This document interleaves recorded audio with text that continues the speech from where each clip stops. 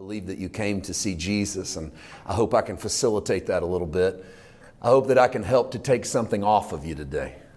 Too much times we're coming to church to get stuff put on us. So we leave with more burdens than we had when we got there. If you leave more discouraged, if you leave more discouraged than when you got there, something was wrong with that message. I don't know how to define the gospel real well. It's good news, it's peace, it's righteousness, it's love. I just know what it ain't. It ain't ever bad news. So if you come in here bad news, you didn't hear the gospel. You come to church today to hear the good news, to hear the gospel, the good news of Jesus. And so that's what we want to try to do. I want to get started this morning on a message I would title A Change of the Law, and it really is not. It's kind of an all-encompassing title over what we've talked about the last two nights. Let me give you the real abbreviated version of what you might have missed on Friday night and Saturday night leading into this sermon. We've done two messages on the Ark of the Covenant. We started on Friday night with a message we titled Out with the Old, In with the New. The idea that God was transferring the world from an understanding of an old covenant mentality into a new covenant mentality, and that we are not living in both. I think that's a mistake when people think we're living in some sort of crossover, that we're under the old covenant, but we're also sort of under the new covenant. The old is faded away, and when that temple came down nearly 2,000 years ago, there was nothing left in the physical realm that represented the old covenant.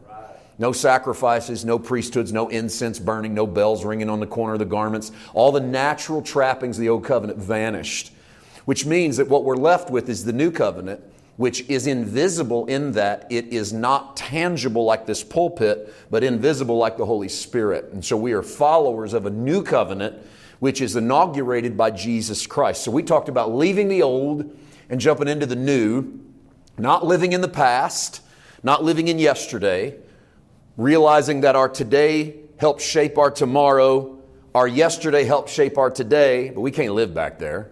And so we got to let go, and that God is moving us forward into the new things of His Holy Spirit. And then last night we talked about the tomb becomes a womb, because really the Ark of the Covenant, the word ark is from a Hebrew word for coffin. And our translators didn't call it the coffin of the covenant. They called it the Ark of the Covenant, because I think the coffin of the covenant sounded a little too dark, which actually it is dark. Because the area that the Ark of the Covenant sits behind the veil, remember we've been using this as our sort of fake Holy of Holies all week, behind the veil, that's the darkest place in the temple. There's no lamps, there's no windows, and there's no doors. And what lives in there? The Ark of the Covenant, or the coffin of the covenant, because coffins live in the dark. And so last night we took you to the coffin of the covenant, and we showed you that at the resurrection, the stone rolled away. Stones were representations of the law to Hebrew people. The stone rolled away from the grave, and there were two angels sitting inside of Jesus' empty tomb, just like the two cherubims on top of the Ark of the Covenant. And Jesus is standing outside of His tomb in a garden, leading us into a brand new world of revelation. And so whatever goes into a tomb gets birthed in Christ, and it becomes His womb. He brings forth something new. So we ended last night by saying whatever you put in Jesus meets Him at His death so that it can come out in His resurrection. So put your heartache and your turmoil and your shame and your guilt and your fear into Jesus and let Him bury it in that tomb. And what happens is He births something brand new in us. And how many of you realize that birth isn't something that happens overnight?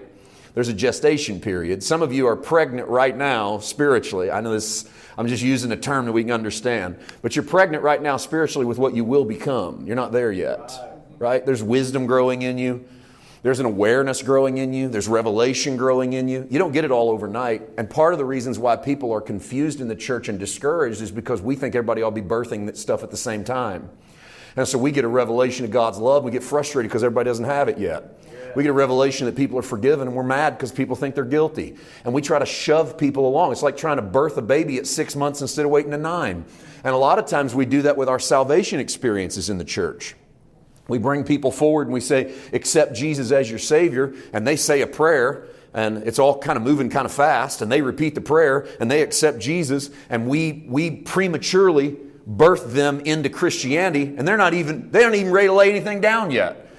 I mean, we could have gave them a couple of weeks of hearing the word, but we got to ram them up here and get a commitment out of them so we can check a box that we saw someone saved. And in reality, we just confuse somebody into repeating a prayer after me. Right. Say this if you want to find Jesus or you don't want to burn in hell. And so they say it, and then they're confused because they don't know what just happened to them. And it's because we're shoving babies out of the womb before they're ready to be born. Right. Just let the gestation period happen. So there's a bunch of stuff happening in you right now.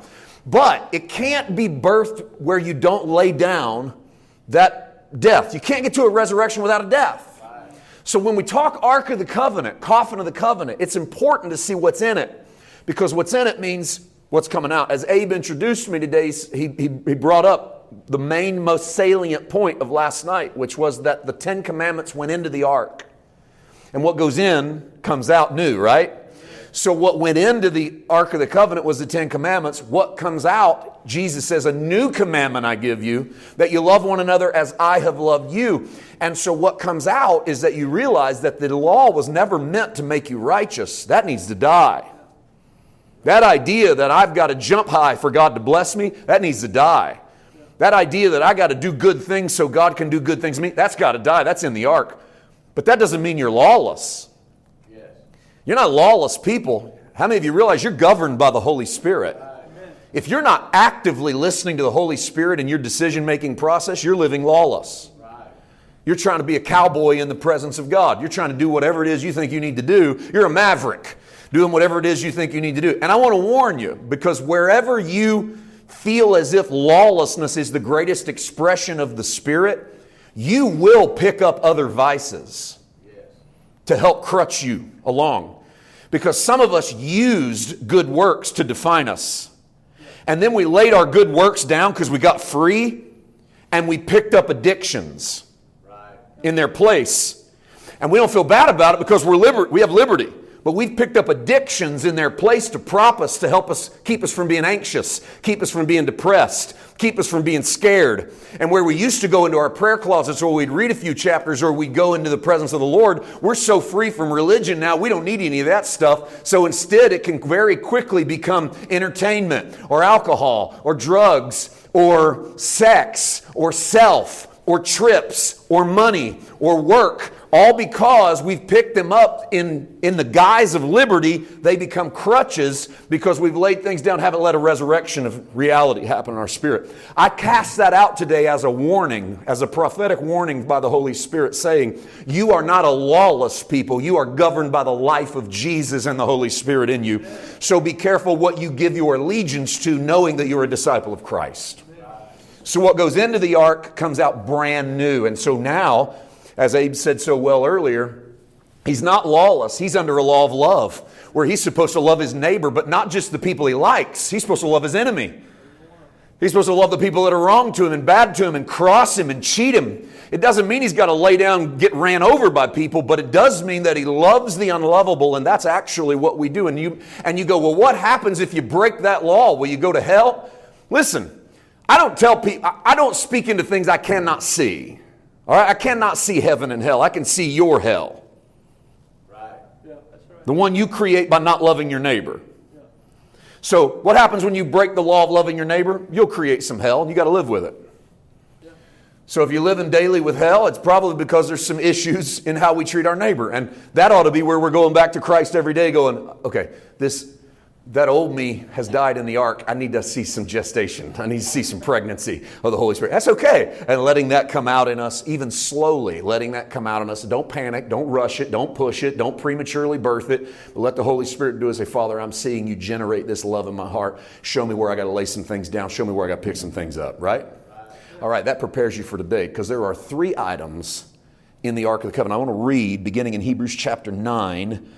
And this is a verse that we read for you the other night, but I want to read the 3rd and the 4th verse of Hebrews 9. This is a rereading of a Friday night text, because I want to establish what's inside the ark. Behind the second veil, in the Holy of Holies, the part of the tabernacle called the holiest of all, verse 4, there's a golden censer, and the Ark of the Covenant, or the old Hebrew word would have been the coffin of the covenant, sets back there. Remember? That's a box overlaid on all sides with gold. Exodus 25 tells you on the inside it's also gold. Exodus 25 tells you that there's staves that go through it so that you could carry it, because the ark was portable, because the presence of God was always on the move. The Holy Spirit doesn't sit in one spot. He's always on the move. He's always growing. He's always expanding. He's always turning. Exodus 25 tells you that there's cherubims over it. These inside of that are 3 items. The golden pot that had the manna, Aaron's rod that budded, and the tablets of the covenant. And last night, we talked about the tablets of the covenant. That's also called the 10 Commandments, that which is written and engraved on stone. And the 10 Commandments have been placed inside the Ark of the Covenant. Why? Because that's how we open today, is to say, because something about that law needed to die so that something new could come out. What needed to die? The idea that you could be righteous by that law. The idea that that law decided whether or not you're saved or lost. That law decided whether or not God blessed you or cursed you. That needs to die. Because Christ has come, Christ is the one sitting on top of that box now. Christ has been enthroned at the mercy seat. So when you come to Christ, what's under His feet is law that defines your righteousness. Law doesn't define your righteousness. Christ defines your righteousness. So what comes out of Him now is the new law, and it's the law of love. And you haven't gotten rid of law, you've just had it transformed in Christ, so where it no longer is your righteousness. Now that leads us to 2 more items in the ark, because according to this text, there were 3 things in the ark, and I'm working them backwards. And I'm doing that for a reason. The law was the one we needed the most extensive knowledge of, I think, and I know from conversations with your pastor, there's been a lot of work on transferring you out of a mentality of law for your righteousness into righteousness by faith in Christ, so we didn't have to do quite as much on that. But I want to work those last 2 because I don't think they get enough attention when we talk about what's inside the ark. And that's Aaron's rod that budded, and that's the pot full of manna. And to help you with Aaron's rod that budded, I want to start by telling you a little story. All right? Now, we are going to read a little more text today than is common for a Sunday morning. I don't expect you to memorize it all. If you're a note taker, you can jot it down, read it when you get home. Some of it we'll just read through because I want you to see that it's actually in the Bible. I think that's important. Sometimes we hear preachers tell stories and we go, well, I don't know about that. And the way some preachers tell stories, we ought to go, I don't know about that. So sometimes it's good to at least know where the text is so you can read it and go, okay, he was right, or I don't know, I still don't know about that based on that reading. And that's fine. That's the way it ought to be because you have a Bible and you can study. So we'll put the verses up. We might not work real hard at them, okay? But I want to start by telling you a story. In the Old Testament, there was a moment when a man named Korah led a rebellion against the leadership of Israel. And Korah began to argue that Aaron shouldn't be the only one who gets to hear from God. Aaron was the high priest of Israel. And Aaron was the only one who was a representation of the people to God. And Moses would hear from God, speak to Aaron, and Aaron would offer up all the sacrifices. And it was the top hierarchical position in all of Israel. There was this sort of spiritual hierarchy in Israel. And Korah goes, man, that ain't fair that Aaron's the only one who gets to hear from God. And there was a fallout and a rebellion in the book of Numbers. In about the 16th chapter, a bunch of people die because they rebel against the authority system of God. So Aaron and Moses go to God and they say, what do you want us to do about this? And I actually think they go to God because I got a feeling Moses goes to God and goes, you know, they make a good point. And the reason I think that that's probably the case is whenever Moses was given the law of God, God told Moses, I want to make a nation of priests out of Israel. A nation of priests. I want everyone to have access. And Moses came down the mountain and told Israel, hey, guess what? I talked to God. We cut a covenant. He wants to make you a nation of priests. And the Bible says Israel looked at Moses and said, we're scared of God. You talk to him. And Moses goes back up the mountain and God goes, all right.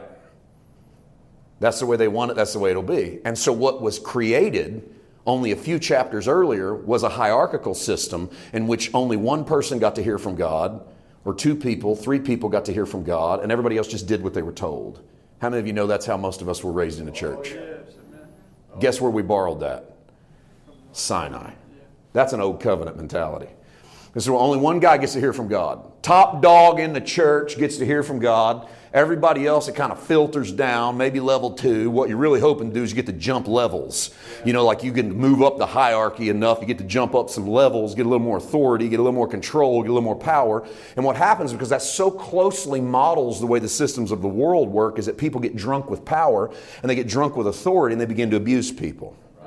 And so a lot of us come up in environments in which we were spiritually abused, and actually a lot of times we were spiritually abused with Bible.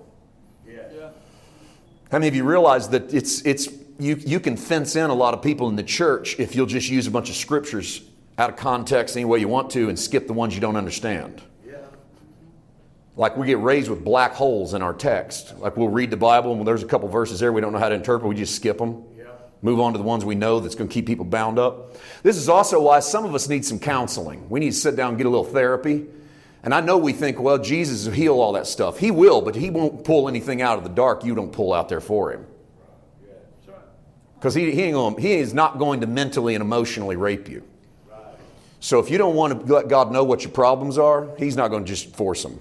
But if you'll let Him know what they are and you'll pull them out in the light, Jesus can heal them. But you got to get them out in the light. Sometimes you got to talk to somebody to get them out in the light. That's why we confess our faults one to another so that we may be healed. James said, we confess to each other because you might bring something out of me I won't bring out of me because I won't be honest with me. But maybe your questions will make me be honest with me. And so if I bring those things out in the light, the Holy Spirit can heal them. And sometimes we're even messing this up because we think that we can heal people by throwing a bunch of scriptures at them. And I got news for people. A lot of us we got a little PTSD on getting Bible thrown at us. Getting Bible thrown at us is what put us in bondage. You think throwing more Bible at us is going to set us free? So you're going to throw 12 more verses at me and that's going to liberate me? No, the reality is I need a revelation of God's love and the finished work, not 4 more scriptures. Right. And so it's about going and having an encounter with the resurrected Christ, having this revolutionize who I am. And so what happens is Moses and Aaron go to God and go, Lord, what do you want to do? They got a point. Should it just be Aaron? Is he the one that gets to hear from you? Now let me read for you the story from Numbers chapter 17, verse 1. And we'll just read right through it. The Lord spoke to Moses and said, speak to the children of Israel and get from them a rod from every father's house, all their leaders according to their father's houses, 12 rods, because there's one family at the head of every one of the 12 tribes of Israel. Think of it as almost, this is an interpolation. This is not historically accurate, but think of them as 12 crime families.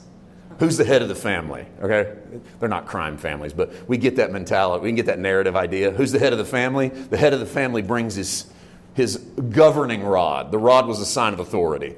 Brings his governing rod. Write every man's name on his rod. So we're going to have 12 of them because there's 12 tribes of Israel. You shall write Aaron's name on the rod of Levi. That's because the priestly tribe is the tribe of Levi. So Aaron's the head of the tribe of Levi. And there shall be one rod for the head of each father's house, and you shall place them in the tabernacle of meeting before the testimony. The testimony is another word for the Ark of the Covenant. So take all 12 of them, slide them behind the curtain, throw them up against the Ark of the Covenant, and leave them. And leave them where I meet with you, because God always talked to Moses from the Ark of the Covenant. Verse 5. And it shall be that the rod of the man that I choose will blossom. Thus I will rid myself of the complaints of the children of Israel, which they make against you. Quite simply, I'll pick who gets to listen by resurrecting from the dead the rod. Because a stick that's dead doesn't bloom. So God goes, whichever one's bloomed out, that's the one that I'll choose. Verse 6. So Moses spoke to the children of Israel, to every one of the heads, every one of the leaders, and gave him a rod apiece. Each leader according to their father's house, 12 rods. The rod of Aaron was among their rods. And Moses placed the rods before the Lord in the tabernacle of witness. And of course, that's before the Ark of the Covenant. And it came to pass on the next day that Moses went into the tabernacle of witness. I like to think at sunup, because God does His work. He does His resurrections at sunup. The sun rises on a new life.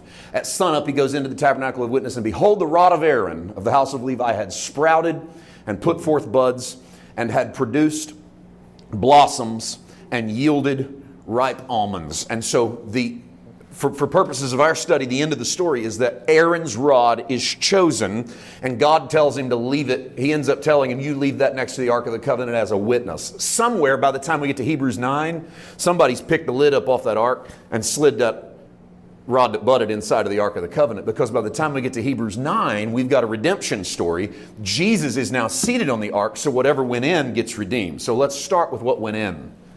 What went in was a stick that blossomed into almonds, but you know it's much more than that. Because what went in was the idea that one guy gets to hear from God and everybody else just shuts their mouth. What went in was spiritual hierarchy. Top dog, second dog, third dog, 20th dog.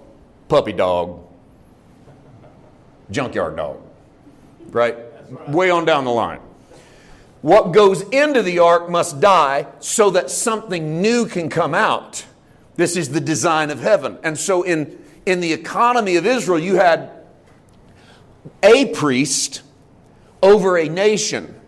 But God's idea was never to speak to just the pastor, just the evangelist, just the church head, just the pope, just somebody at the top of the pyramid, and it sort of filtered down to everybody else, because this is an relationship hierarchy. There's no relationship in that. There's just come in, sit down, shut up, do what you're told. And it's way easier to corral people if you can get them to believe, come in, sit down, shut up, do as you're told. Because this is what we're doing. We're building my vision. We're building my dream. We're building my hope. We need your money, your time, your effort, and your butts in the seats to build up the dream God gave me. And if we can get you to believe that, we can all work together for the same thing. And I'm amazed in the church how we rally people around one guy's vision. How many of you know we ought to be unified? And really what they're saying is, how many of you know we ought to do what I think God told me to do, and I just need your help doing it? Until you don't have God telling you to do anything. And I don't think that's new covenant reality. So whatever goes into the ark has to come out brand new, has to come out renewed. Here's what new covenant looks like versus old covenant. Hebrews chapter 8 and verse 10 and 11. This is the covenant that I will make with the house of Israel after those days, says the Lord. I'm going to put my laws in their mind and I'm going to write them on their hearts. I'll be their God and they'll be my people. So I want to pause right here for a minute. The 10 Commandments went into the ark. They get renewed and redeemed as God writing His laws on your heart, not writing His laws on your wall. Yeah. Yes. God puts who He is inside of you and then lives out of you, not who He is outside of you and tells you to jump. Right. And if we're preaching a God that's right here, jump, we're preaching old covenant law. So God puts the law inside of us, we live out of it. But look at the next verse, 11. None of them shall teach his neighbor, none his brother, saying, know the Lord. Watch this. All shall know me, from the least to the great. So God's new covenant design is not, I'll speak to Aaron, and then Aaron will tell you what to do. God's new covenant design is, everybody gets to know me, from the lowest end of the totem pole to the highest end of the pyramid. I do not pick one person, and then everybody has to do what one person says. And if you need proof of this in the life of Jesus, they come to Him in Jesus' day and say, which of us gets to sit at your right hand, your left, and you get in the kingdom? And Jesus goes, this isn't the way this works in the kingdom. You guys are thinking like the world. He goes, the world exercises lordship over you. He goes, but to be great in my kingdom, you got to be the least in my kingdom. He goes, because the way my Father does it is He flips the pyramid. He doesn't pick one guy and then the goodness trickles down. He goes to the bottom and then pushes grace upward. So God always starts in the gutter and works His way up. Which is why the quicker you realize you're in the gutter, the quicker you realize you can have some grace. The quicker you realize you're a nobody and you lay that in front of Him, that part of you can die. Now you're ready to get resurrected. You're not jumping through hoops to get to God. You realize you come in exactly as you are. This is why you got to be honest with God. Bring your darkness right to the Father and just lay it out in front of Him, because that's what He's looking for anyway. Remember, He does great creative acts over darkness. The Spirit of God hovers over the face of the deep. Wherever you're at your darkest and your worst and your most chaotic, that's where God can go to work. And that's why the church needs to be filled with dark people. Right. The church needs to be filled with chaotic people whose lives are messed up.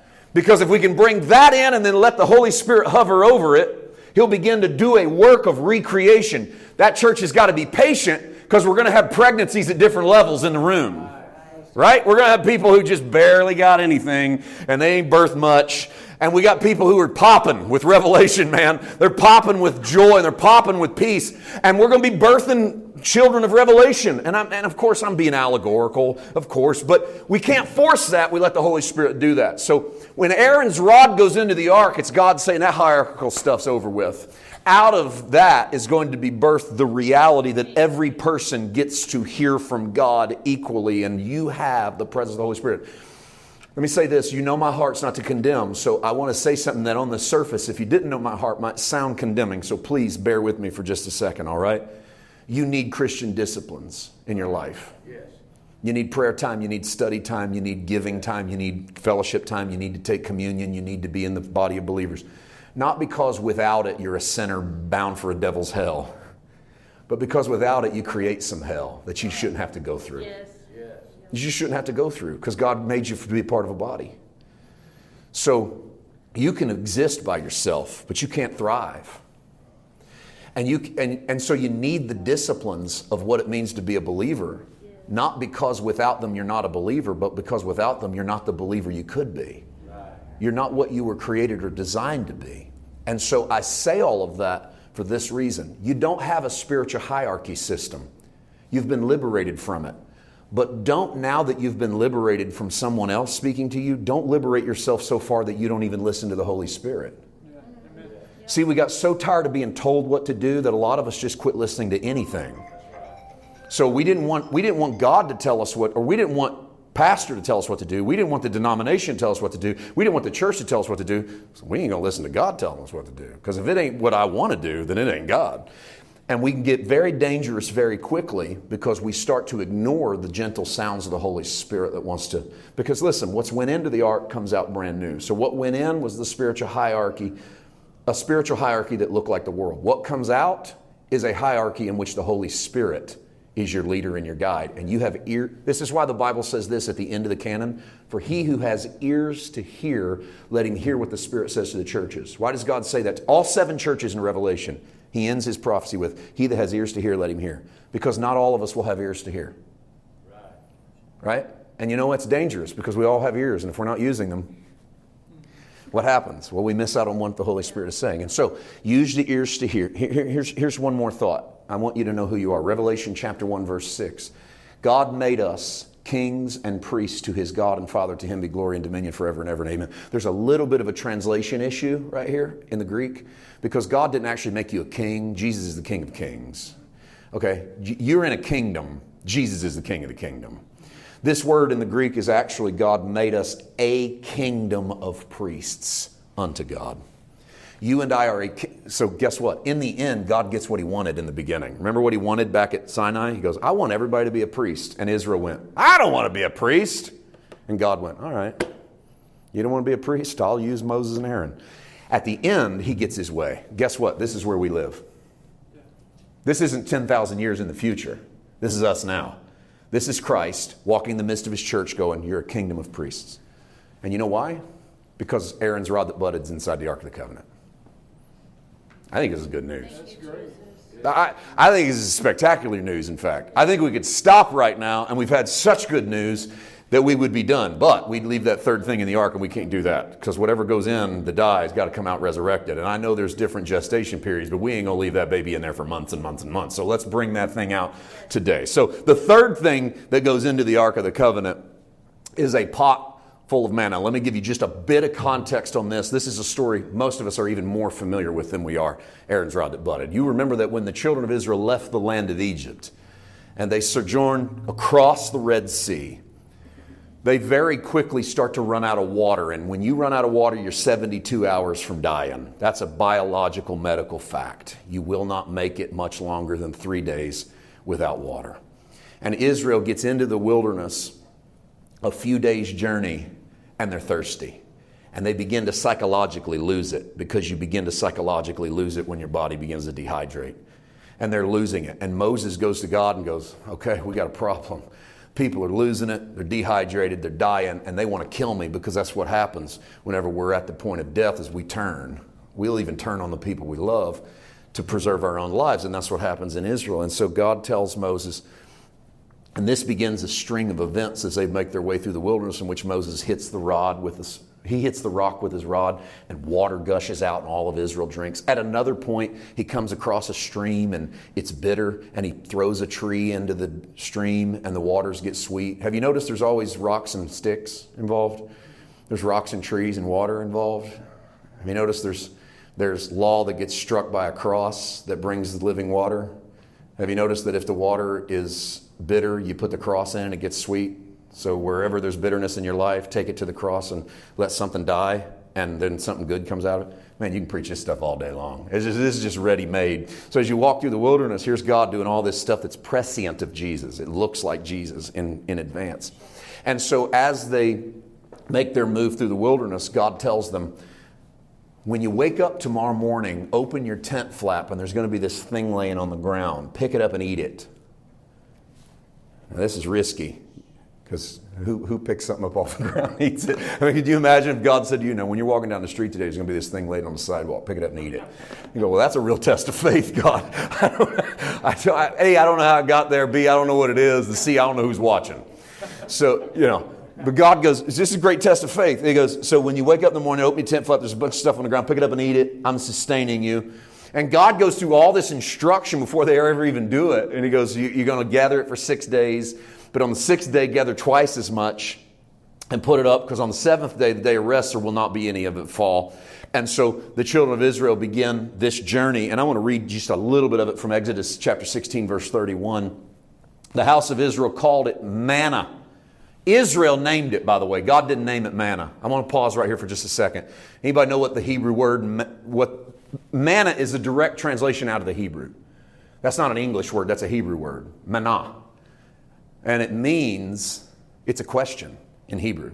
It means, what is it? So when Israel opened the tent flap, they went, manna. Is that quizzical sound in your voice? Manna. What is it? And it stuck. So everyone went, manna, manna, manna, manna, manna, manna. What is it? What is it? What is it? So I always thought that was kind of cool. We always think it was this real heavenly word, like God drops this word manna down. And sometimes God's got a real good sense of humor. And he just goes, listen, you live in a perpetual state of question. That's okay. You got a perpetual state of question with God. That's all right. You can be sustained with perpetually asking God the same question over and over again, by the way. So every time they said manna, they were saying, what is it? It was like white coriander seed. And the taste of it was like wafers made with honey. I'll pause right here. I'm just going to give you a freebie, okay? I'm in the weeds a little bit. This is a little too much for Sunday morning, but I'm going to give it to you anyway because I want to. It's white and it's sweet. When you get to the end of the Torah, right before they get in the Promised Land, Israel describes what the manna looks like and tastes like, and they describe it as bitter and dark. It's like it's lost its appeal. I want to ask you, did it change? No. What happens is that oftentimes we grow uncomfortable with what God gives us. And so the freshness of manna was lost on them. And we could preach a whole sermon on what that might mean, but this is the perception they have initially of manna, and that changes over time. And I'm going to use that in just a second to show you why it needed to go into the ark. Okay, so it's white like corn seed, tastes like honey, it's sweet. 32. Moses said, this is the thing the Lord's commanded, fill an omer with it. Here's a word for you to underline if you got a hard copy in your Bible. Fill an omer, O-M-E-R, with it. That's an odd word to us. We don't know what an omer is in the English. We don't use that word, but you do. You just don't know it, all right? That's one of those where I'm giving you a hint that you know the word. You just don't know you know the word because it's a word that we have changed over time. Fill an omer with it to be kept for your generations, that they may see the bread with which I fed you in the wilderness when I brought you out of the land of Egypt. 33. Moses said to Aaron, take a pot, put an omer of manna in it, and there it is again. Put an omer of manna in it and lay it up before the Lord to be kept for your generations. And so we want you to be able to see what it was that brought us through the wilderness. But that word omer pops up again. Very specific word. By the way, an omer is a unit of measurement. In our culture, we might say a pint, or a cup, or a gallon, or a quart, or a liter. In Hebrew definition, the word was omer. But how much is it? That's very important. You'll keep it for your generations. 34. And as the Lord commanded Moses, so Aaron laid it up before the testimony. What's the testimony? Ark of the Covenant. Coffin of the Covenant. Where did he put it? He put it up next to the coffin. What happens over time? Somebody picks the lid up, picks it up, slides it inside the ark. Get to Hebrews 9. It's inside the ark. God does that by design. The children of Israel ate manna 40 years. By the way, there's the reason why it didn't taste as good after 40 years. You eat the same thing for 40 years? Most of us can't eat the same thing 4 days in a row. You need 40 years in a row. They came to an inhabited land. They ate manna until they came to the border of the land of Canaan. Here's a really important point. God's daily provision was all the way up to the edge of the Promised Land, because the Promised Land was supposed to be a place where you planted your own crops and produced your own harvest. And so it is not God's will for you to live every day just desperately waiting on God to do something. That's a temporary provision. God's will for His people is so that you become a producer in whatever way that is. And so the promised land is a land with no manna. So God's not just dropping daily bread. God's given you the ability to perpetually produce bread. That's the wisdom of the Holy Spirit, by the way. They come to the border of the land of Canaan, 36. You ready? No, that's good. An omer is 1/10 of an ephah. Big deal, right? Who cares? What's an ephah? Another unit of measurement. I didn't put all that up there to give you Hebrew units of measurement. I put all that up there to give you the one part of that you can recognize. 1/10. What do we use? What word do we use to describe 1/10? Ah, there it is. The tithe. So God says, take a tithe of manna and stick it up next to the Ark of the Covenant. And somewhere along the way, somebody lifts that lid and takes the tithe of manna and sticks it inside the Ark of the Covenant. And what goes into the Ark must die so that what comes out is better, right? We've been preaching this for 2 nights. What goes in must die so that what comes out is better. And I present to you that what goes into the Ark is this temporary provision where you live just desperately day by day, desperately waiting on the man of God to give you the word, desperately waiting on fresh manna from heaven for today. And instead, you have a peace that passes all understanding, a joy unspeakable, full of glory, and the ability to hear from God for yourself and to reproduce it so you're not just waiting around for next Sunday so you can get a word. But instead, that's died. That part, you're not a manna eater anymore. You're a crop producer. But you also are dead to the obligatory giving of a tithe, because the tithe goes into the Ark of the Covenant. But just as whatever goes in gets birthed into something better, you no longer are a tither, you now are a giver. So the tithe goes in and dies in Christ, but it doesn't mean we're not givers. It means we're not obligatory givers. It means now we're resurrected givers. And as you've probably figured out, whatever comes out's way better than what went in. Yes. So we're way better at whatever the resurrected version is than we were at the version that goes into that space. Let me show you this from a new covenant perspective with this thought before we get there. At the beginning of this chapter that we just read to you from Exodus 16, or not the beginning, but right in front of our text, God tells them that on the 6th day, take twice as much in because the next day is going to be a Sabbath. And so what He is saying is there is a rest from the provision being every day. You and I now have moved away from the daily provision, moved into the permanent provision. We know this because in John 6, Jesus says, your fathers ate manna in the wilderness and they are dead. Because the bread that you ate was natural bread. It came from God, but I'm the actual bread that comes down from heaven. If any man eats my flesh and drinks my blood, he has my life in him. And if any man eats my flesh and drinks my blood, he shall never be hungry again. He shall never be thirsty again. If you take in Jesus, you don't need manna. In other words, if you take in Jesus, you get the Sabbath day of the wilderness. What was the Sabbath day? No manna. Right. So if you take in Jesus, you receive the Sabbath.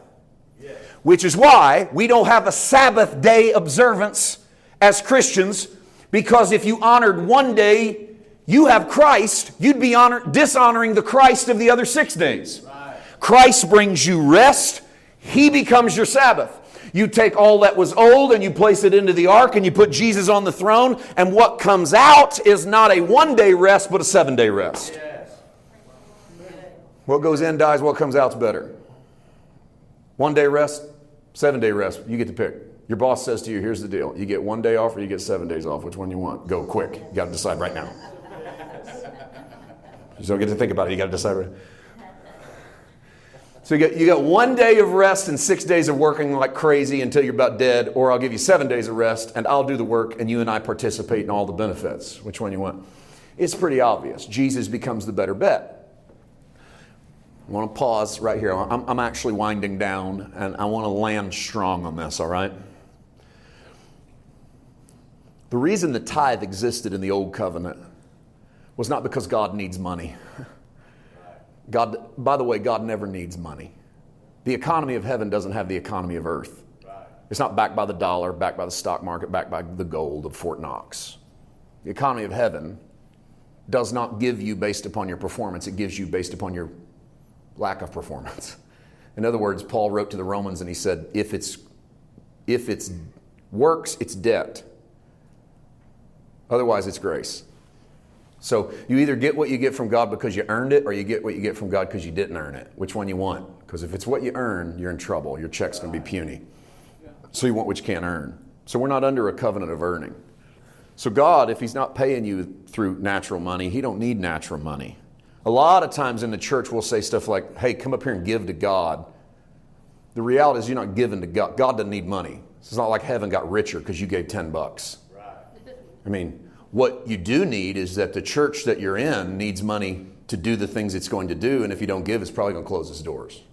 So I like to say this to people. You're free from the tithe, but you ought to give to what matters, because if you don't give to what matters won't be there anymore, and then you won't have anything to give to at all. So you have to decide what you want. So if you like what you have, you might want to sow into it. Because if you don't sow into it, where's it going to come from? God going to drop magical dollars into the church bank account? Is he just going to drop it in there? He's just going to override the bank. The bank's going to go, how'd that get in there? And God goes, ha, ha, ha, I got a lot of money. I know what I'm doing. I'm going to save my church. He didn't choose to do it that way. And he didn't. And so why then did we tithe under the old covenant? Well, we tithed because we had a priest caste, C-A-S-T-E. We had a priest caste. We had a priest class. And the priest class didn't own property. They didn't own animals. They couldn't farm. They had no income. Do you know how you supplied the priests? The tithe. And the tithe was your harvest, 10% first fruits. Whether it was your animals or your agriculture, you gave the best 10% you had, and you gave it into the priesthood so that the priesthood had stuff. Otherwise, they had nothing. So guess what? The tithe was always support what matters or it goes away. If you don't support the priesthood, you don't have a priesthood. You don't have a priesthood, you don't have a tabernacle. You don't have a tabernacle, you don't have an ark. You don't have an ark, you don't have a cloud by day or a fire by night. Good luck. And to make sure you knew you needed it, remember those 3 days when you had no water? Remember every day when you opened the tent flap and there was no manna? That's what it would be like without the presence of God. And so what they saw was we got to tithe into the priesthood. So what happens if you get rid of the natural priesthood? What happens if there's no caste system? There's no hierarchical class system. Hebrews chapter 7 verse 12 says this, the priesthood being changed of necessity. And here's my title today. There's a change of the law. How many of you believe that the priesthood of heaven changed with Jesus, the great high priest? Yes. God doesn't have a natural priesthood anymore, right? He doesn't have Aaron the priest. He has Jesus the priest, the great high priest. If you believe that the priesthood has changed, then the law has to change as well.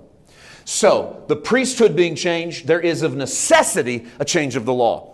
Did you know that this chapter, this is Hebrews chapter 7, this chapter's the great tithe chapter that everybody preaches in Hebrews 7, where Abraham tithes into Melchizedek, and by tithing into Melchizedek, he's tithing for all of his sons. Everybody after him is tithing into Melchizedek. And what we do is we preach Hebrews 7 and we go, see, if Abraham tithed before the law, you ought to be tithing after the law. And the reason we do that is because we pick and choose the verse we want and we don't follow the narrative flow of the author, who at verse 12 goes, hey, by the way, if the priesthood changed, then the law regarding supporting the priests would change. So if you don't have a natural priest, then you don't have a natural tithe. Because what was the tithe for? By the way, just in case you need proof, in Deuteronomy, God said if you're out in the middle of nowhere and you take in your harvest and you're not close to the tabernacle, take your tithe and buy anything you want and throw a party. That's in the Torah. That's in Deuteronomy. And God said, buy whatever you want, food, strong drink, throw a party, because the tithe was for the priests and the priests aren't there. And if the priests aren't there, take what you would have given to God and give it to Him through celebration. Man, I never heard that preached one time in my life. And here's why. Because we thought it was dangerous. Listen, I'm landing here. We thought it was dangerous to release people from the tithe as pastors. Because if we release people from the tithe, they're going to stop giving. And if they stop giving, we can't pay for stuff. And we're not wrong. If people, here's what I found. Because I did this in our church. Release people from the tithe, our offerings went down. Yeah, sure. The Sunday we released people from the tithe, the offerings went down. Right. Which told me that most people were giving because they had to, not because they wanted to. Right. So they were giving, they were clenching their spiritual teeth when they gave. Yeah. And a lot of people were buying God off. At least that was their mentality. Right. Here, I got to do this. If I don't do, because we taught people, if you don't tithe, God will curse you financially and you'll lose your job. Oh my gosh. Goodness gracious. I used to preach that. God curse you financially, lose your job, probably go bankrupt. We go, that's the reason some of you are having financial problems right now because you ain't paying your tithes. Some of you can't pay your rent because you didn't pay your tithes first. If you pay your tithes, then you can pay your rent. And nobody ever brought up that it looked like the billionaires out in the world did pretty good on their yacht without paying tithes into the local Baptist church. You go, how in the world did they figure that out? We go, well, that's of the devil because the devil can promote people and make them rich too. And I got to be honest, I sat in church a couple times and went, well, then, sign me up for some of that for a couple weeks because God, I'm in trouble. I'm just being honest with you. I just drag that out in public, right? But once I realized so here's what we had to do. You had to teach the church you've been liberated from the tithe, but teach them that what goes into the coffin comes out resurrected. So what went in was necessity. You had to give. What comes out is you get to give because you're being fed. Let me show you how that looks. 2 Corinthians 9, we're going to close right here. 2 Corinthians 9:6, Paul says, he who sows sparingly reaps sparingly. He who sows bountifully reaps bountifully. That's a fact of agriculture. Yes. Put 2 seeds in, get 2 trees. Put 20 seeds in, get 20 trees. Right? Not put 50 seeds in, get 5,000 trees. Right. Which is how we were taught to give. Yeah. Come up here and give 50. God's telling me there's a 100-fold blessing in the house tonight. Last night it was 50-fold blessing. It usually just has to do with how much debt there is. Right. Or we'll open some obscure passage back here in the Bible and go, Jeremiah 29:24. I'm saying, Holy Ghost says if you'll give $2,924, you'll get what this verse says right here, right now. Paul combats and goes here. Let's start right here. Sow a little bit, get a little bit, sow bountifully, give. He's talking ag. In ag, if you put a little in, you get a little out. You put a lot in, you put a lot out. He'll keep that in mind when you put into things that matter. If they matter a little bit, give a little bit. If they matter a lot, give a lot. If you're being blessed big time, give big time. If you're not being blessed much at all, don't bother. Because you need to figure out what matters to you, and that's how you give accordingly, because that's resurrected giving. And then it looks like this, verse 7. So let each one give as he purposes in his heart. Don't give grudgingly. Don't give of necessity, because God loves a cheerful giver. Right. That's good. So if you're tithing out of necessity, you're not resurrected giving. That's right. You're old covenant giving. That's necessity. Now God wants cheerfulness, and how are we going to be cheerful in it? When we give out of where we're blessed. I love to give out of where I'm blessed. Yeah. And I love to give to what blesses me. Right. It brings me joy. We get cheerful when we get to bless what blesses us. Right. Now figure out what blesses you and bless the fire out of it. Right. Like that. I mean it. Why? Because if you sow bountifully, you get bountifully. It's not I'm buying God off. It's I found the source of my blessing. I sow into it. Because it continues to look like this, verse 8. God then is able to make all grace abound toward you, that you, always having all sufficiency in all things, may have an abundance for every good work. God didn't say, I'm going to give you an abundance so you can go buy a yacht. I'm going to give you an abundance for every good work. What I want to do is I want to bless cheerful givers who give into the things that bless them, because in that, I continue to bless them so they can perpetually continue to give into the things that bless. Because here's the unspoken truth. If it blesses you, odds are it blesses 10 other people. Right. Which is why if your local church matters to you, you bless your local church, because there's more than just you going there. Yeah. This is also why you're missed when you're not here. It's not because we have an attendance board and church is growing. It's because you matter. And if you matter to 1, you probably matter to 10. Yes. And we need to see your face because it blesses our hearts. Because you might offer something I don't have. And you might offer something that he doesn't have and she doesn't have. And together we're better than by ourselves, so we have an abundance of every good work. 9, it's written, he dispersed abroad, he gave to the poor, his righteousness endures forever. This is what God does with the words. So now he who supplies seed to the sower and bread for food, supply and multiply the seed you have sown and increase the fruits of your righteousness. So resurrected giving actually says that as we give into the things that matter, we actually see the fruit of God ripen in our lives because we're feeding the things that feed us. Perpetual cycle. We're feeding the things that feed us. Last verse today.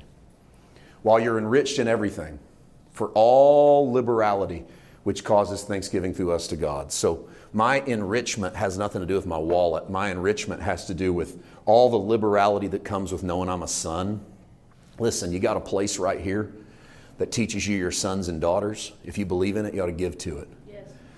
And I'm going to tell you something else, and you just go home and pray about this, all right? Don't judge me for it. I think if you really believe in it, you're going to beat the tithe. Like back when you were tithing and you had a percentage, I think what will happen is we'll stop telling God how much is enough, and we'll start just believing that what we give into is worth giving into. And you'll find yourself giving without your calculator anymore. Because I think sometimes we get so locked into one number that we give it at church and then we don't go give it anywhere else. I've heard Christians say, I think this is why we're bad tippers. By the way, Christians are terrible. You go into any restaurant on Sunday afternoon and every server will tell you, my worst day of the week is Sunday afternoon. Christians are irritable, they're mad, and they're tight. You know why they're irritable, mad, and tight? They just went to church, they got bored to death, they got beat up, and they got their money stolen from them. So they get out here to eat and they're in a bad mood and they're going to take it out on somebody. And I ain't got time to tip this girl 20% because she didn't do everything I wanted her to do. I just gave God 10. By God, that's 30% in one afternoon. All I had was a hamburger and french fries. God got 10 of it. She gets 20. She's going to have to do a lot better for me to get that. And I think we show our hand that we're having trouble with the first law. The 10 Commandments are in there, loving our neighbor, when we're so beat up. So I know what it is. I know that so much of us have given out of necessity that we can't give out of liberality. And if we were given out of our heart, we might... You were just taught that if you give out of your heart, He actually increases your fruits of righteousness and liberality. You actually give more as you start giving out of your heart. Not less, you give more. And you don't stop at the door. We could become better. We could be the ones they want to come into the restaurant. They go, here come the believers. Watch these people give. Watch these people give. Even if we're not good servers, especially if we're not good servers. Never seen anything like them. They're grace people. And you go, well, that won't make them better. Try it. Watch what happens when you liberally give people grace. I've went too long today. I gave you a lot of material. Guys, I've had fun for 3 services. Worked this over with the Ark of the Covenant. Talked about its physicality. Talked about what it meant to Israel. Talked about what it meant as a coffin. And then talked about the items that were inside of it. I want to say that I should have said this up front every night. I do not claim to have some corner on the market on understanding the Ark of the Covenant. You're going to hear 20,000 different interpretations of what all of these things mean. I just want you to think, all right? At the end of the day, if you think and you go, I don't know about that Paul White said about that, that's fine. That's good. I can live with that.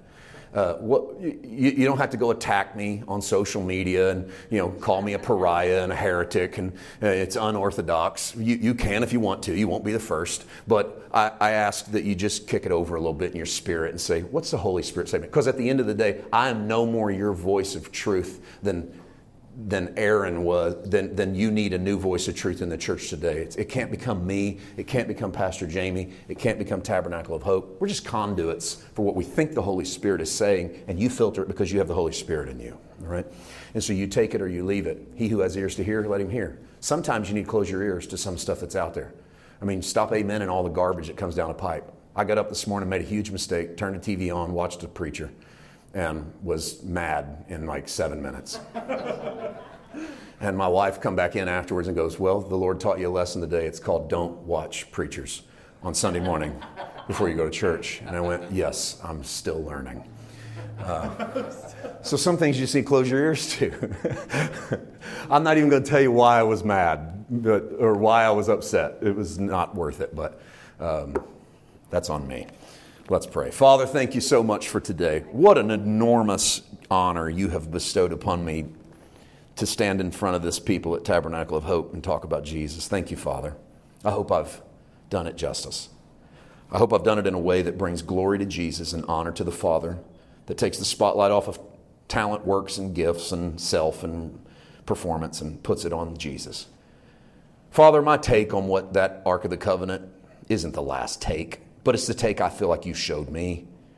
Maybe it's just because that's how I need to be able to process how liberated you've made me. Father, for whatever reason, I pray that where it should land in the hearts of the people both here and that watch and listen around the world, it will land. And where it doesn't need to, may it get choked out and not take root. Where it does land, Father, I pray that it ripens and grows as fruit and that you do what you do so well. We thank you for this weekend, for what you've done. We thank you this weekend for the seed that's been planted, and we don't even see what you've done. There's been a birthing that's started, and it may be a long gestation period, but I celebrate it. And I ask for good midwives along the way to coach us along in our journey. In Jesus' name, amen.